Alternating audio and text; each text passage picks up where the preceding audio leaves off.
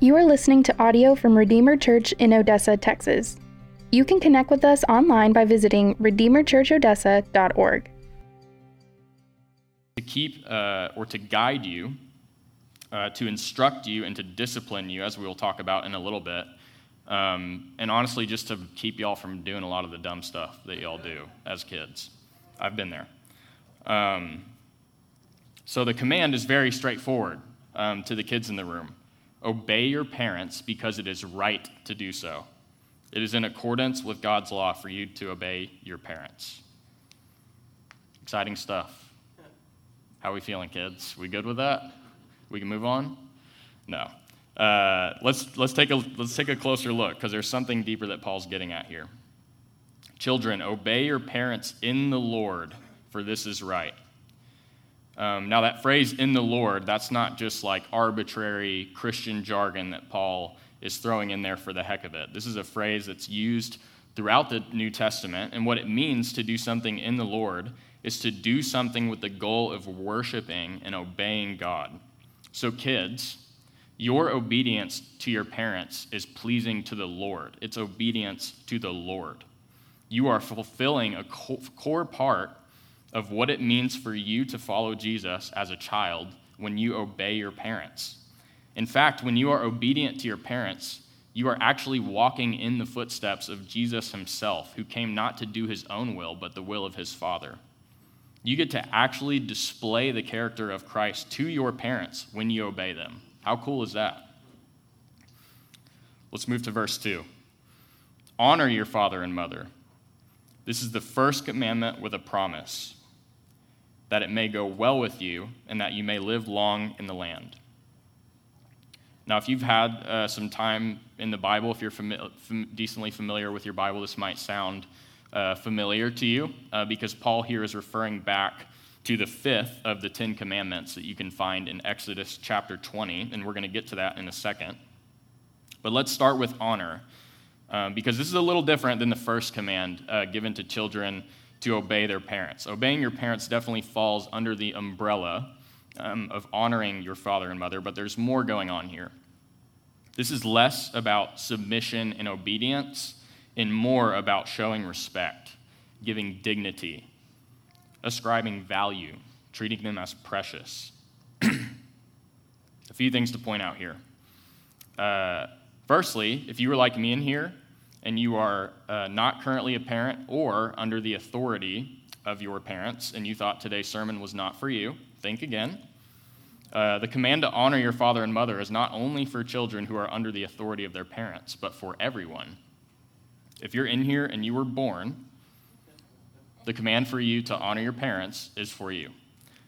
And this is honestly something that we do really poorly, specifically in the West, especially with our elderly population. Youth is treated as a virtue in Western culture, and we devalue and stigmatize our aging population in a lot of ways. They tend to be some of the most lonely and forgotten people in our society. As we get older and culture changes quickly, we tend to disregard our parents' old ways of thinking or spend a lot more time thinking about how our parents messed us up than how they positively impacted us.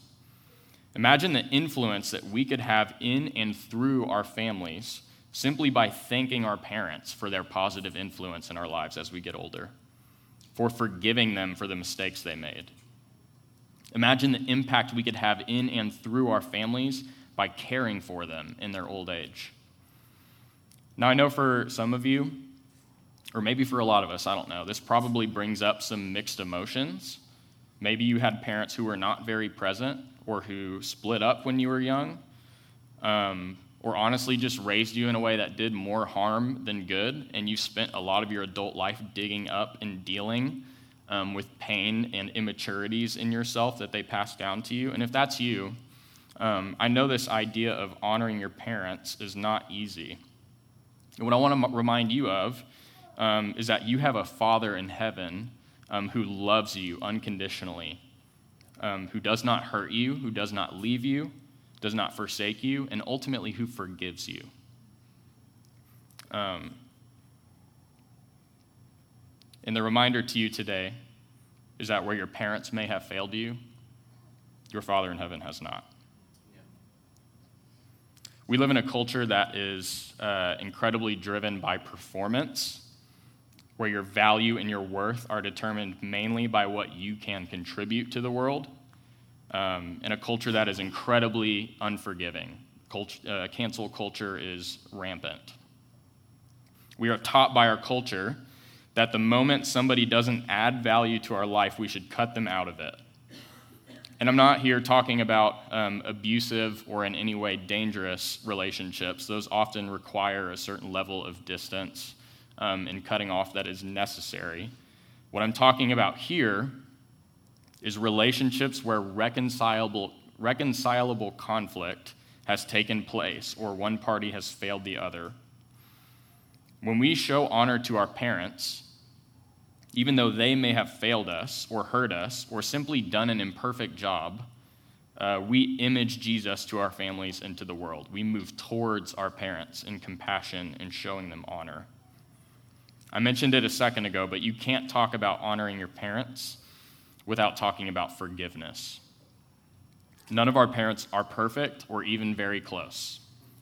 This is why us constantly having the eyes of our hearts enlightened to the revelation of Jesus, that we are building our lives around remembering and responding to the gospel, is so important. If I want to be the kind of person who forgives and shows honor to my parents, then I need my heart to be marinating in the reality that God first forgave me. Let's move into the second half of that verse. It says, "This is the first commandment with a promise, that it may go well with you and that you may live long in the land." Now this comes from Exodus 20, verse 12, as I mentioned earlier. And this is when Moses meets with God on Mount Sinai, representing the people of Israel, to receive the law. And at this point in the biblical story, God has begun to form a people for himself by bringing Israel out of slavery from Egypt and is now preparing them to enter the promised land, which is the land referenced at the end of that verse. What God is doing in giving the law is making Israel into a people through whom he will bring blessing to the world. God is telling them through the law, here is how you flourish as my people in the land that I am giving to you. In regard to this specific commandment, to honor your father and mother, Paul points out that this is the only of the 10 commandments to have a promise attached to it. This is not a guarantee of a longer life, but it's a general principle about how to live life in a way that God has designed you to. The kind of person who honors their parents is likely a person who has flourishing relationships, a person who is not carrying resentment and bitterness in their hearts that weighs them and those closest to them down, a person who will live long in the land. This is a gracious person. But there's another layer here as well. When Paul is writing these words in the first century to the first century church, I think he has the kingdom of God in mind. Paul is now describing what citizens of this kingdom are like. People who are filled with the Holy Spirit and are living in response to the revelation of Jesus are the kind of people who show honor to their father and mother. Let's move on, shift our focus a little bit, and get at the parents for a little bit in the room. So we'll start in verse 4. "Fathers, do not provoke your children to anger, but bring them up in the discipline and instruction of the Lord." Now, I don't think Paul is likely solely addressing fathers here. The first century Greco-Roman world was very patriarchal. So Paul is likely addressing both parents through the father. And he starts by saying, "Do not provoke your children to anger." This phrase gets translated a few different ways in different English translations that I think give us a fuller picture of what he's talking about here. And here are a few of them. Do not exasperate your children. Do not aggravate your children. Do not drive your children to resentment. Do not nag your children. Do not embitter your children. I think what's first implied here, parents, is that you are not always right. God has given you authority over your children, but that does not justify any use of that authority. He has entrusted your children to you and authority over them for his purposes. So what should we do instead? Bring them up in the discipline and instruction of the Lord. That phrase, bring them up, is the opposite of provoking your children to anger. This is referring to the nurture and the care of a parent. Discipline and instruction here are two sides of the same coin. By the discipline of the Lord, Paul is talking about training in righteousness. This is about training your children in the way that they should go. This is about your kids knowing from your teaching and from the example of your life what it means to follow Jesus. If you are a parent in here, you know that your kids need no help learning how to do wrong. They don't need anyone to teach them how to hit their siblings or how to not share or how to be disobedient. They're sinful by nature. They do need your help and guidance in doing what is right. They need you to point them to Jesus and show them what it means to live as humans created in the image of God. You are their primary example for what it means to understand and respond to the revelation of Jesus. The instruction of the Lord is referring to warning against wrongdoing. It's the other side of the same coin. If discipline is training your kids in righteousness, the instruction of the Lord is warning against wrongdoing or correction in the case of wrongdoing. With grace and patience, we need to help our kids course correct when they inevitably mess up, fail, and make poor choices. Parents, you need to know what struggles your kids face growing up in 2023. You need to know what the dominant cultural narratives and messages are that your kids are marinating in. And we need to learn how to confront these narratives and false stories with the true and better story of who Jesus is and what he says about who they are and what their place in the world is. And we need to provide our kids with an example in our own living of what it looks like to walk in the instruction of the Lord ourselves. Let me give a really simple but impactful example of this from my own life. So I played basketball growing up. That was kind of my main sport. And that was where I found a lot of my value and purpose as a kid. How I was feeling about myself and my life was, for a while, especially in high school, pretty unhealthily tied to how I performed on the court. So after good games, was feeling pretty good about myself, was feeling great. After bad games, I was upset. If I didn't get playing time, I was bitter with my coaches. I felt bad about myself. I got down on myself. And this is the dominant cultural narrative or story that I was marinating in at my school, right? The most liked, respected, cool kids at school were the best-looking ones, the best athletes. And so this is where I'm finding my value. So my dad came to all of my games, usually straight from work, and he would drive me home from a lot of my games. And over time, I started to notice something. My dad was always really excited for me and celebrated with me when I had good games, and that encouragement was really valuable. But when I had bad games, he still smiled at me. He would tell me I hustled well. He would maybe even offer me a tip or two of what I could have done better. But he never treated me any differently after losses or after bad games for me than he did after wins. And sometimes, in my worst and most frustrated moments, he would even say something along the lines of, "It's just a basketball game." And not in a dismissive way that disregarded my desire to play well and my love for basketball, but in a caring and nurturing way. Whether he realized he was doing it or not, what my dad was reinforcing in me over time through his actions and occasionally his words was that my worth was not tied up in how well or how poorly I played. I learned through those interactions that I'm loved not because of my performance, but because I'm created and loved by God. So through just simple care and encouragement and truth-telling, my dad instructed me in the way of the Lord. I understand sometimes the situations that call for course correction with our kids will be a little bit more dramatic than that, especially as kids get older and are exposed to more and more worldly and even dangerous things. And for us to instruct or course correct our kids in these moments in a way that builds them up and nurtures them and doesn't provoke them to anger, we must entrust our kids to the Lord. One of the most powerful human motivators, like one of the single most powerful motivations that gets people to act, is fear. It's fear. Many different professions have taken advantage of some of the psychology and behavioral science that proves this in order to get people to act. Marketers and advertisers are the main culprits of this.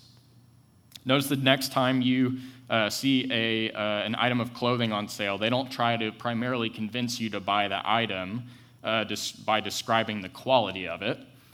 They put in large font on the sign what the end date of the sale is, so that you feel a now or never sense of urgency, that this is your only chance to get a good deal on them. Or think about a time when a group of your friends were going out to do something, and you went despite not really wanting to, because the fear of missing out was stronger than your desire to go. Maybe one of the most overt examples of this is politics.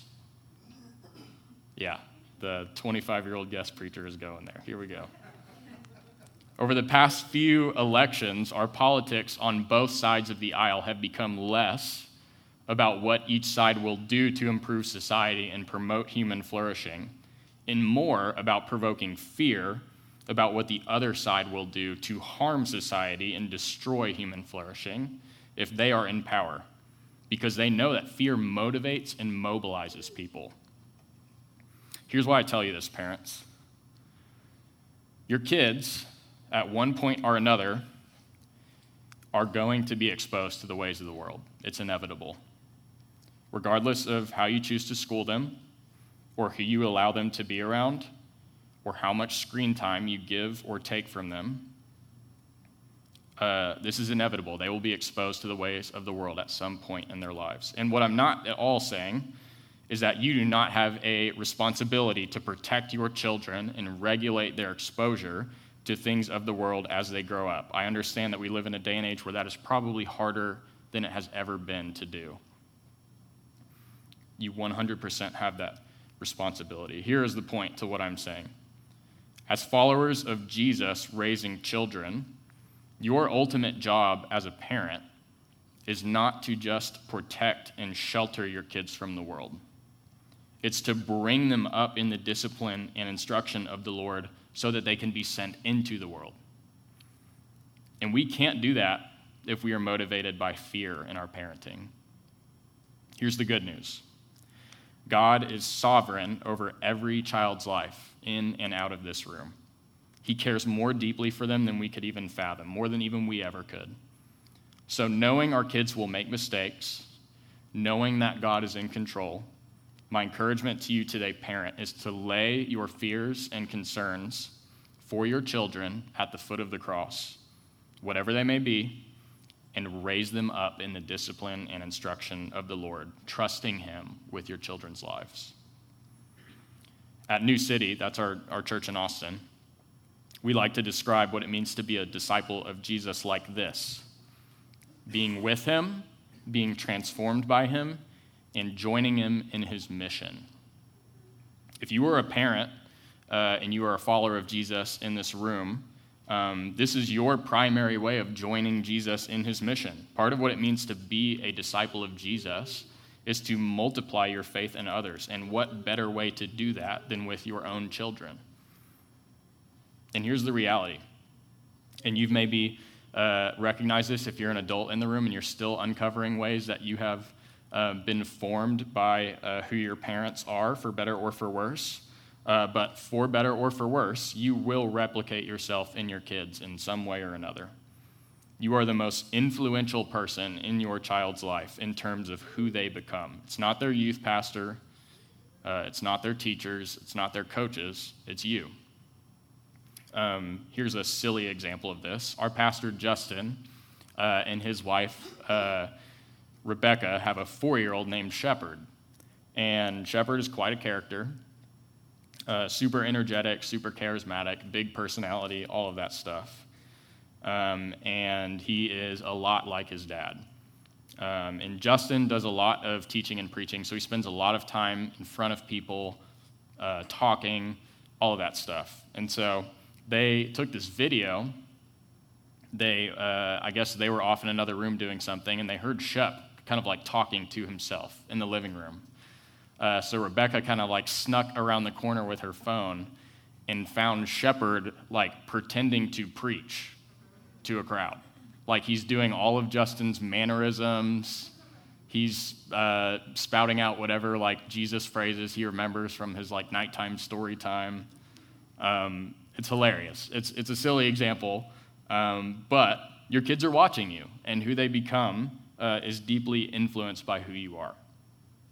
Now, that's a big responsibility. So let's remember that only God can save our kids. We have no power on our own to do that. Only by the power of the Holy Spirit can our kids be saved and know and walk with Jesus. And he has simply just asked us to be faithful and to trust him with the results. But your children are so heavily influenced and shaped by who you are. And so I want to quickly highlight 2 ways I think we can use that influence to bring our children up in the discipline and instruction of the Lord. The first one is really simple. We walk in it ourselves. We walk in the discipline and instruction of the Lord ourselves. Here's the reality I face as a college minister trying to reach college students at the UT campus in 2023. This fall, 70% of the incoming freshmen that grew up in church will leave sometime over the next year. 70%, 7 out of 10.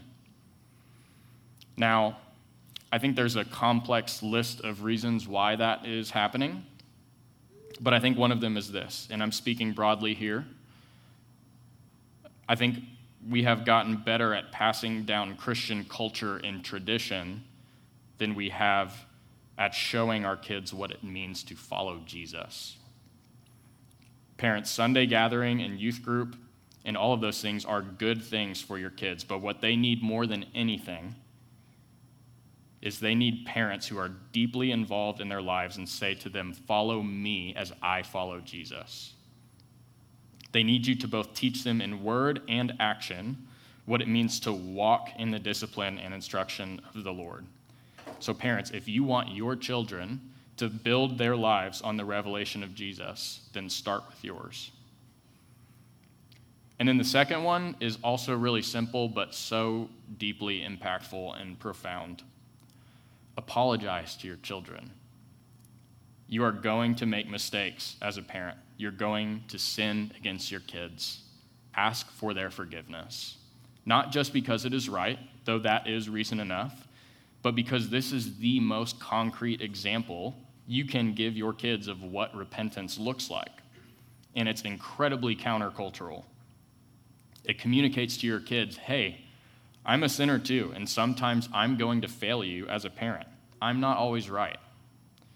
One of the dominant stories the world is telling your kids right now is that they should be unapologetically themselves.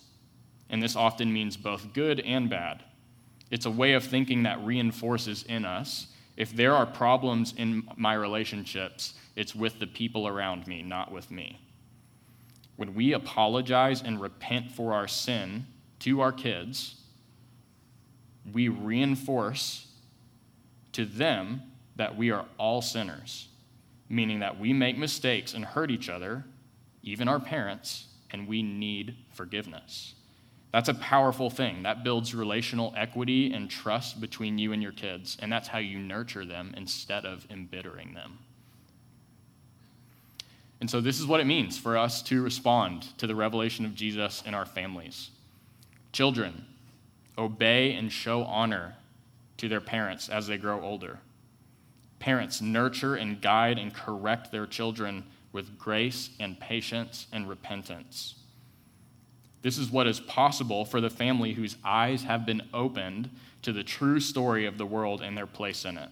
When we live our role in the family as a response to the gospel, we get to display the character of Jesus to one another.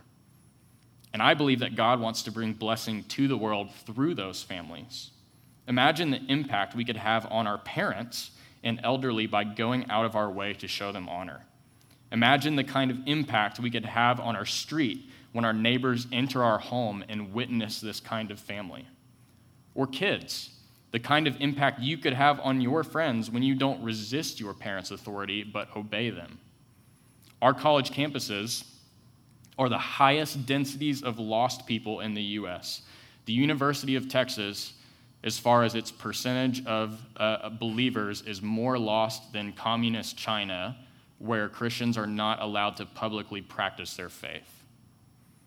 Imagine the impact our families could have if we bring up our children in the instruction and discipline of the Lord and send them to those college campuses as laborers for Christ.